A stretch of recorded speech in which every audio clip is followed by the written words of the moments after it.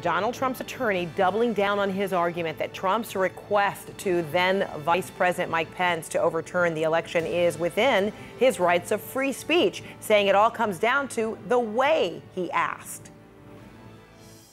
When it comes to political speech, you can not only advocate for a position, but you can take action. You can petition. You can ask even your vice president to pause the vote for a period of time in order to allow the states to recertify. Which is what this indictment alleges. What was it? It alleges that he caused actions like approving fake. What was it?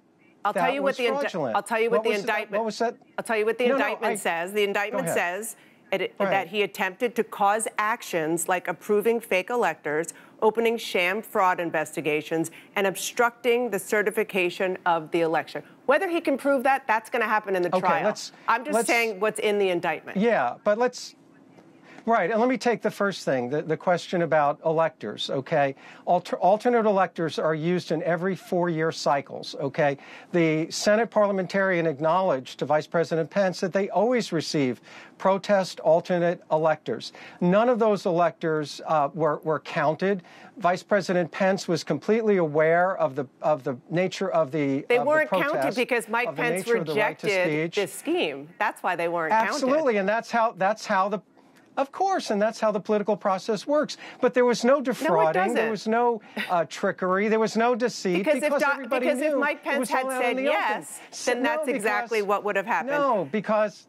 And that's only one. Because thankfully, with freedom of the press, you have to let me finish, though, because, you know, no, but you asked me a question, and I hope you can let me finish, because the government alleges deceit or trickery, and all of this played out in the open. It's all free speech. There was a Supreme Court decision, Hammerschmidt, which is right on point, that says when you're exercising free speech, you're not engaging in a fraud on the government. And that's what, unfortunately, most people don't understand That's just one example of the actions. That's just one example of the actions in this indictment. But you're entitled. And this is a long list that we've compiled from the indictment. I mean, it's more than a dozen, not speech, actions that the former president allegedly took. Like what? I mean, where do I even start? What? Tell me. Asking the Arizona speaker to interfere with ascertaining Arizona's electors. The Justice Department to conduct... Asking is speech.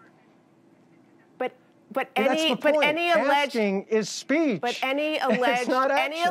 almost all alleged criminal activity has to do with using words and as speech. And that's listen. What you don't this is obviously the defense that you're going to use, and it will be fascinating to see how it works out in a court of law. I want to move on to another issue. I got to tell you though. But you make an interesting point, because you're saying that asking is action. No, asking is aspirational. Asking is not action. It's core free speech. The press should be defending free speech in this case. Let's talk about something else that you've repeatedly said, and that is that the former president ultimately asked his vice president only for a pause in the electoral count. Right. But it followed. That was one of the things. Ultimately, the final ask. Right. Okay. The final ask in the ellipse speech was that, which was President Trump was following the advice of his lawyer. Okay. The word ultimately, I've heard you use many times. The word ultimately is doing a lot of work in that sentence. I know you're intentionally using the word ultimately because ultimately because it's the truth. I know. You're right. It is the truth, because at that point he was asking for a pause, but it's only because for many other asks before that, what the former president was asking Mike Pence to do was to completely stop it and reject it. And that is the point that Mike Pence is making. It's that it got to the point where he said pause because Mike Pence says, I'm not going to reject it. Sure. Okay. So what we have, and many people don't understand this, is a memo from John Eastman, an esteemed constitutional scholar, laying out a number of scenarios. Those scenarios were presented to Vice President Pence. He considered them, and as a constitutional matter, he rejected them. One of the last and the ultimate requests that President Trump made was to pause the voting for 10 days to allow the states to recertify or certify or audit, and Mr. Pence rejected that as well. After that, there was a peaceful transition of power.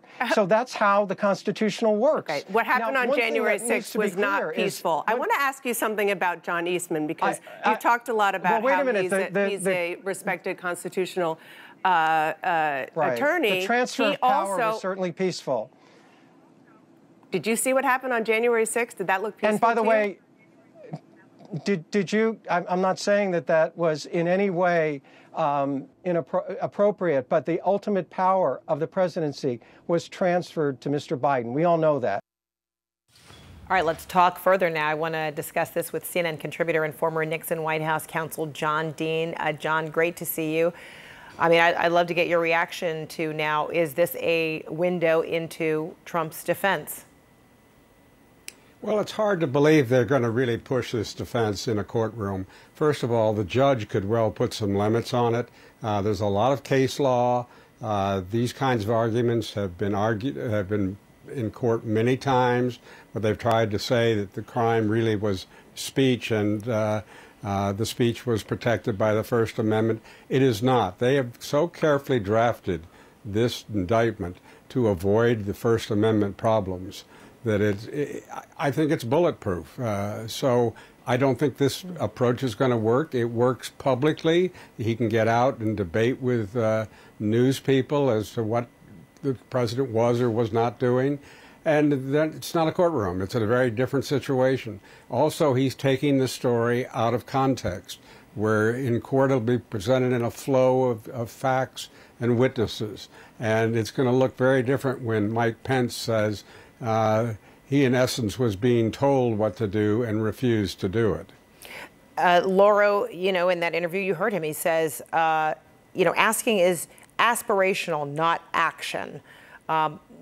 Is that what the law says, especially if it pertains to, I mean, there are attempted obstruction, you know, charges in this indictment here. Why is attempted robbery, attempted obstruction? Why are those crimes? People like Trump and like my former boss, Mr. Nixon, often pose their commands as questions. At one point in the Watergate cover-up, Nixon said to me, "Don't you think it would be a good idea to pay Hunt the money he's demanding?" That was aspirational? Not at all. I didn't do anything in that particular instance, but you find that sort of thing with mob bosses often. Trump's suggestions, as Michael Cohen has explained, were often code language for what he wanted done, and people who were around him understood that. Everybody understood what Trump wanted. He wasn't fishing for, would the vice president do this? And the vice president didn't read it that way. So he might try to cast this as aspirational, as a public relations argument. It's not going to work in court. In fact, as it pertains to Mike Pence, the former vice president, just this morning, he left open the possibility that he would testify if necessary. Take a listen.